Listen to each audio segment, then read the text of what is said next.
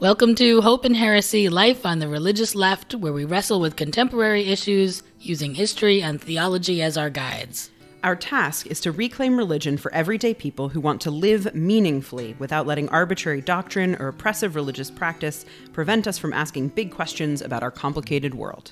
I'm Reverend Sarah Lenzi. And I'm Reverend Peggy Clarke, and we're Unitarian Universalist Ministers broadcasting from Community Church of New York, here in New York City.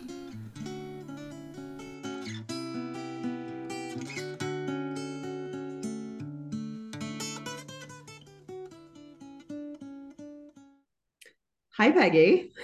Hi, Sarah. Yeah, here we are wrapping up our latest season of Hope and Heresy. And we started this season just wanting to have some real sort of meaningful, deep conversations with folks that you could call, Unitarian Universalist luminaries. So we had 5 different sets of guests, 2 each time over the course of this season, and they all answered the same question, right? Which was, what is the central task facing humanity today? Phrased in different ways each time, but generally, what is it that humanity has to do right now in response to what the world is? And we heard lots of different answers. We did.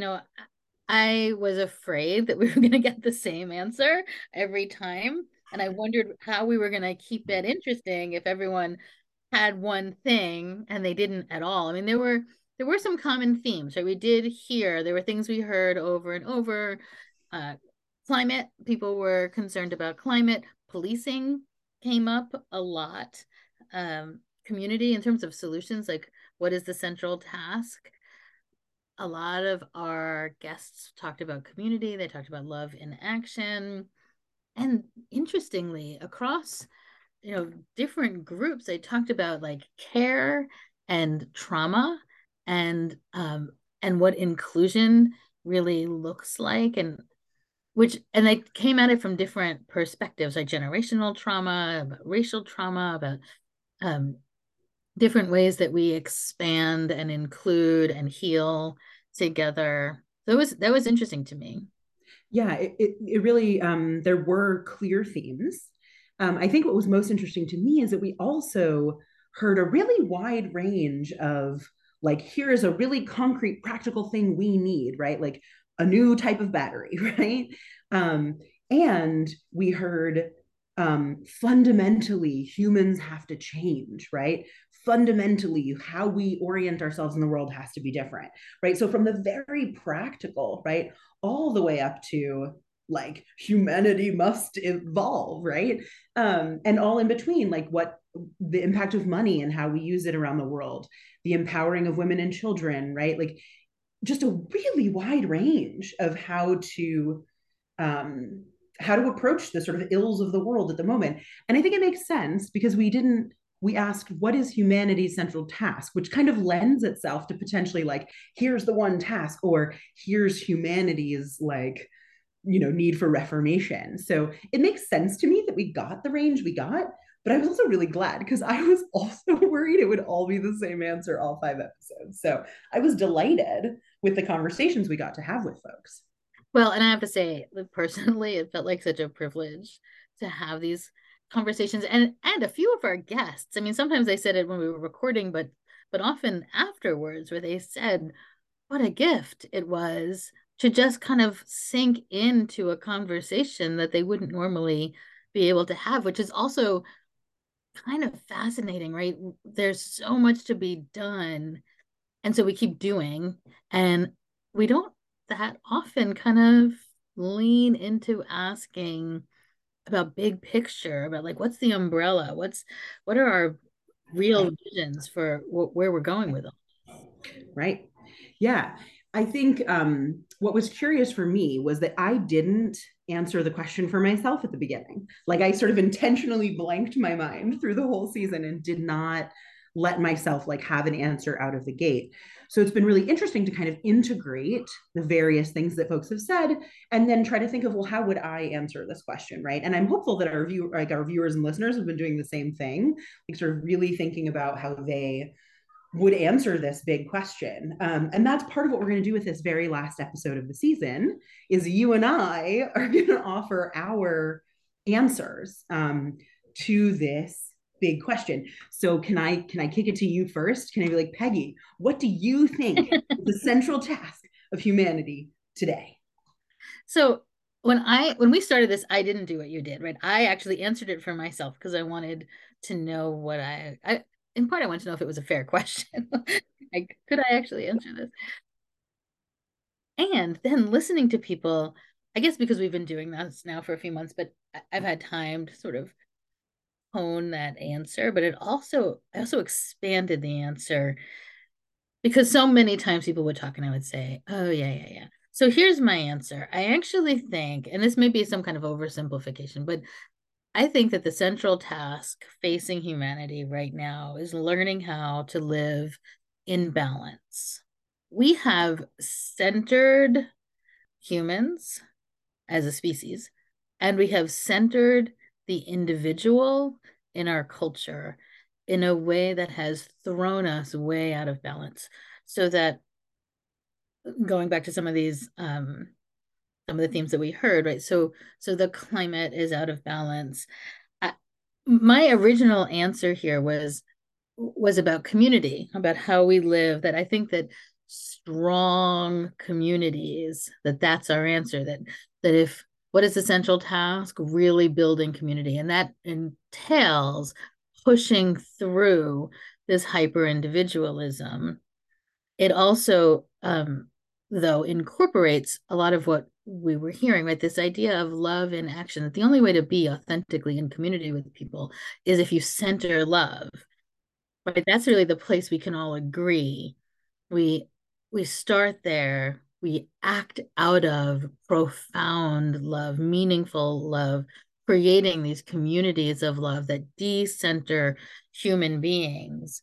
And we, from there, move to places of healing and inclusion. And then I just want to highlight one particular thing that Rosemary Bray McNutt said, which is about altering our capacity for change.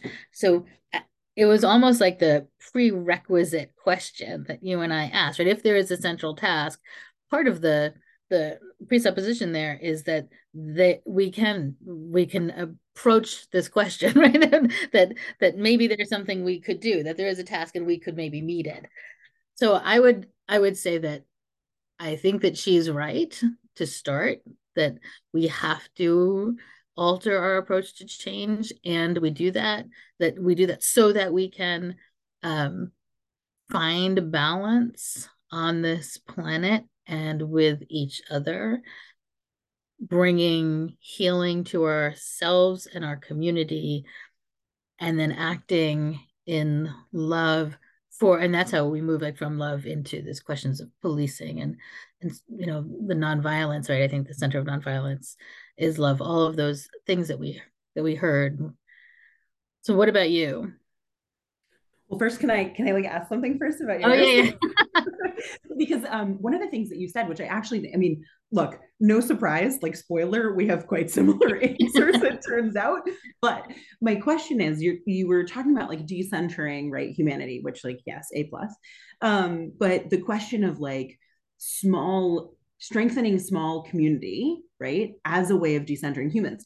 And I think it's really interesting because I would sort of have argued that, like, and I'm not against, obviously, the cultivation of, like, strong local community, but that strong local human community decenters the individual, but doesn't necessarily do the work of decentering the human, right? That, like, you can totally have, like, a really wonderfully supportive, deeply engaged congregation that is still centering humans, as opposed to, right, that's decentering the individual, but still centering humans.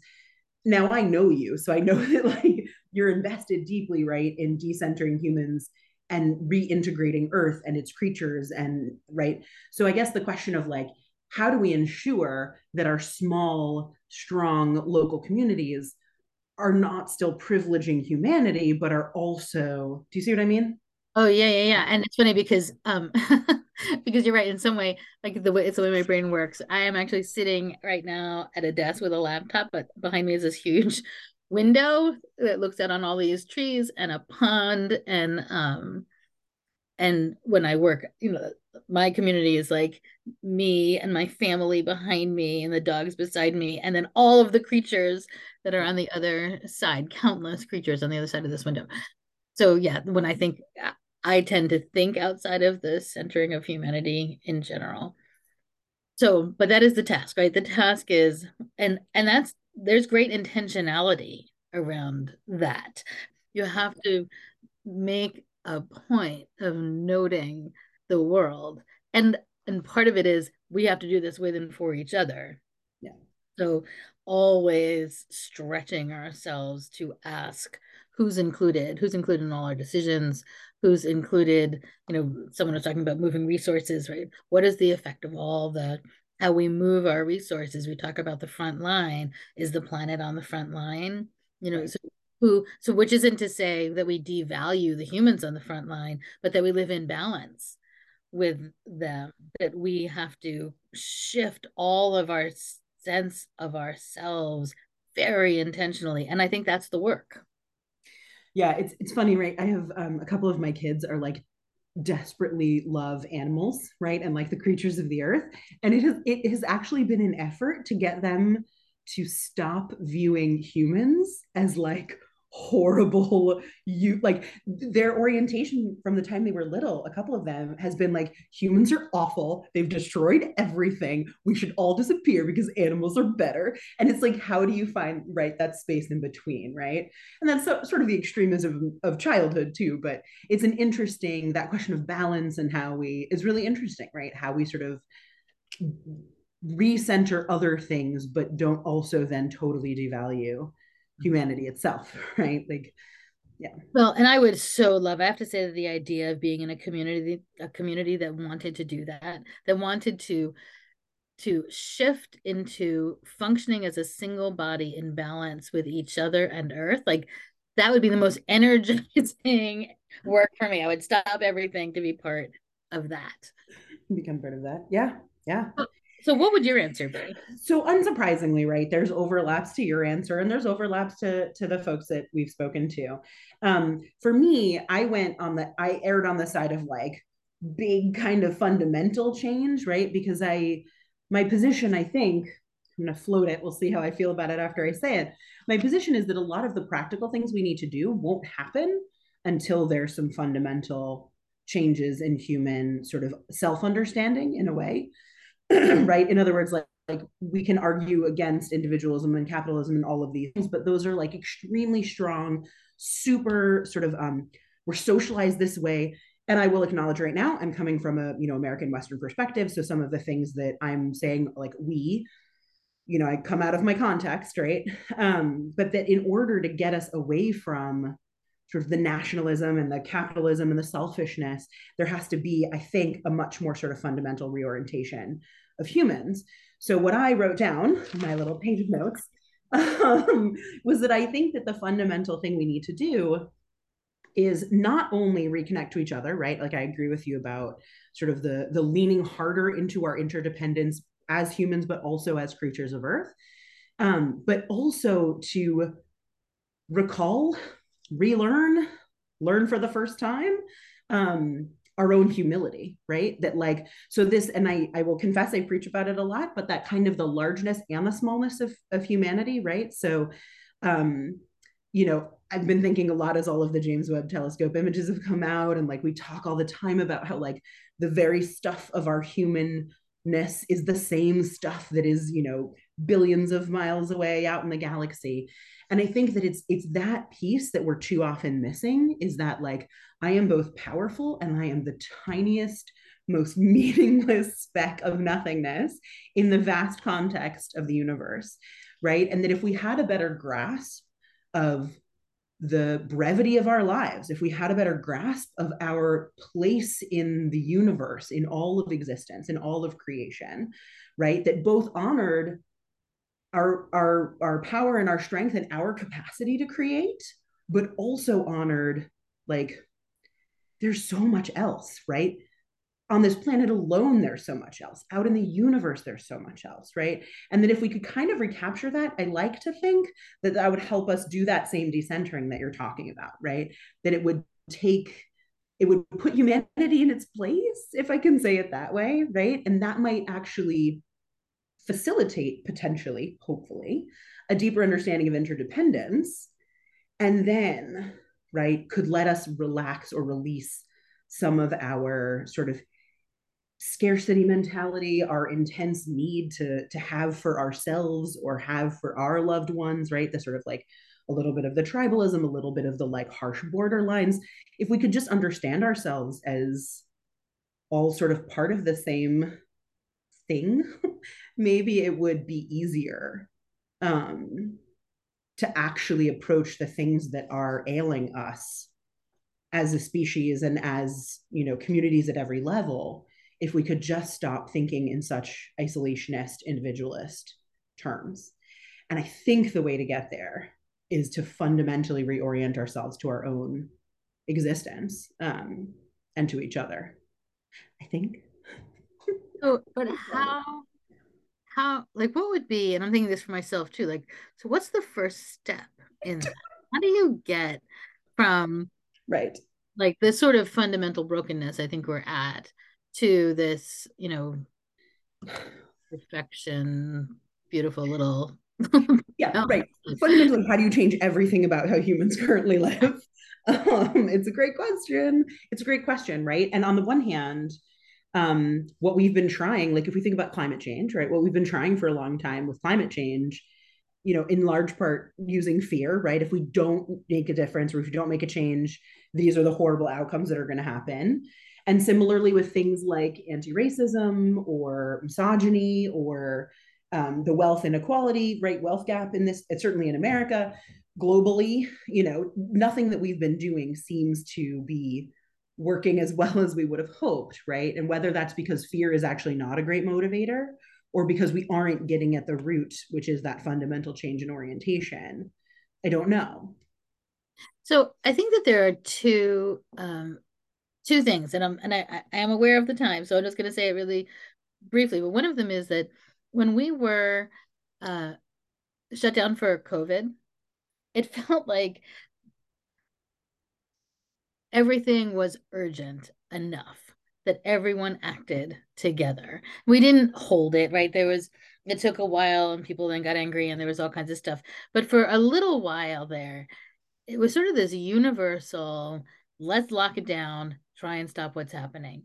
And I had this intense feeling of hope at the time. Like, oh, if everyone knows there's an emergency, we can act together. And I have held on. Now it broke down and it got really ugly, but I have held on to that vision really well because actually there is an emergency with climate and I wonder, can we get to a place where there's an emergency culturally where we really like get serious about change? So that's one thing. And the other thing that I'm thinking is that I think a lot of this has to do with wanting it. Well, I mean, I guess that's the same thing, right? but individual. So the big picture, how does everything change because everyone wants it at the same time? But also, there's this way in which individual people can say, "I am going to make this change. I'm going to build one relationship. I'm going to shift towards healing, and see what happens." And I think in congregations we can do that. So I agree with you. I think the hope is actually in the individual heart turning.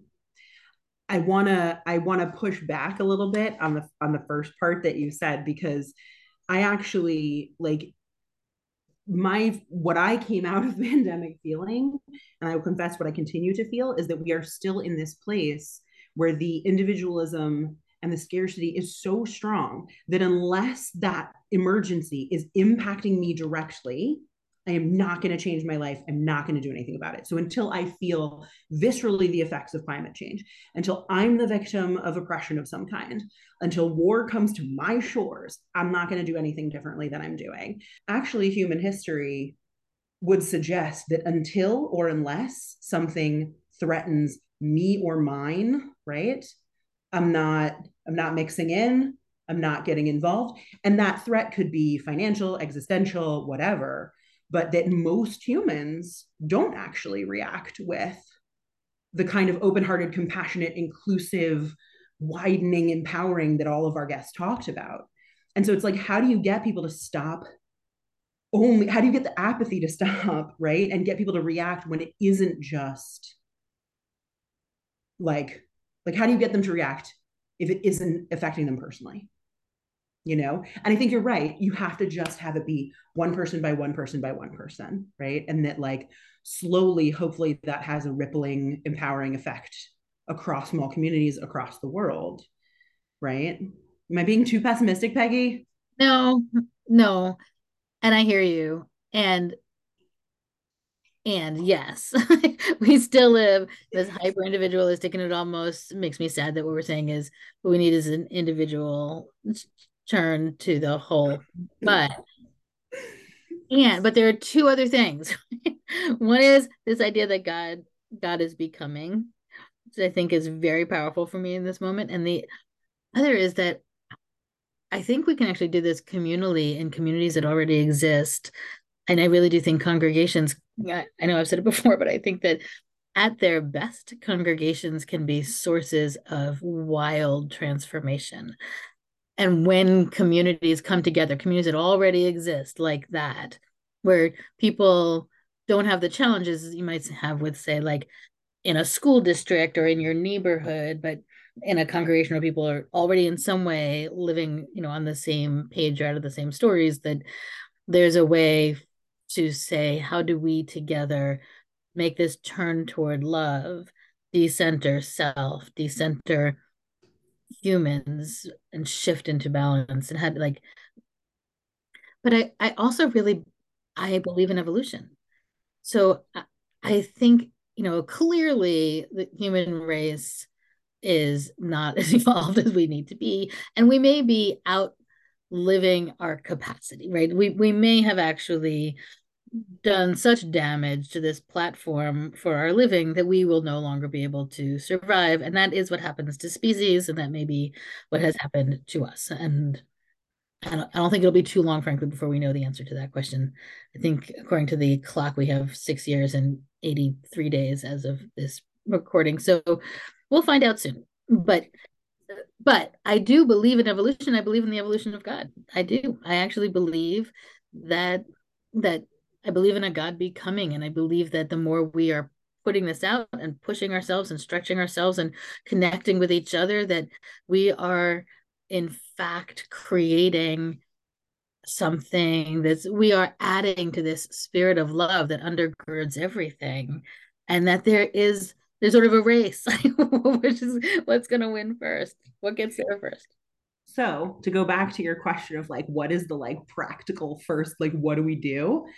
Everyone should join a congregation or like a small group of people doing a good thing, right? Like, I mean, that's fundamentally part of what we're saying. And it certainly was echoed in some of our guests too, right? That like intentional cultivation of community is the thing that's going to help you transform, right? And we've said this to each other before that, there's a lot you can do on your own for your spirit and your beliefs and your meditation and all of that, but that actually that evolution, that transformation is best done in community. So it doesn't have to be a UU congregation, but somewhere where you're being partnered and supported and companioned on the journey, because part of the journey is actually connecting to others and increasing that love and increasing that compassion and understanding. So maybe that's the first step. I almost am hearing like the next season.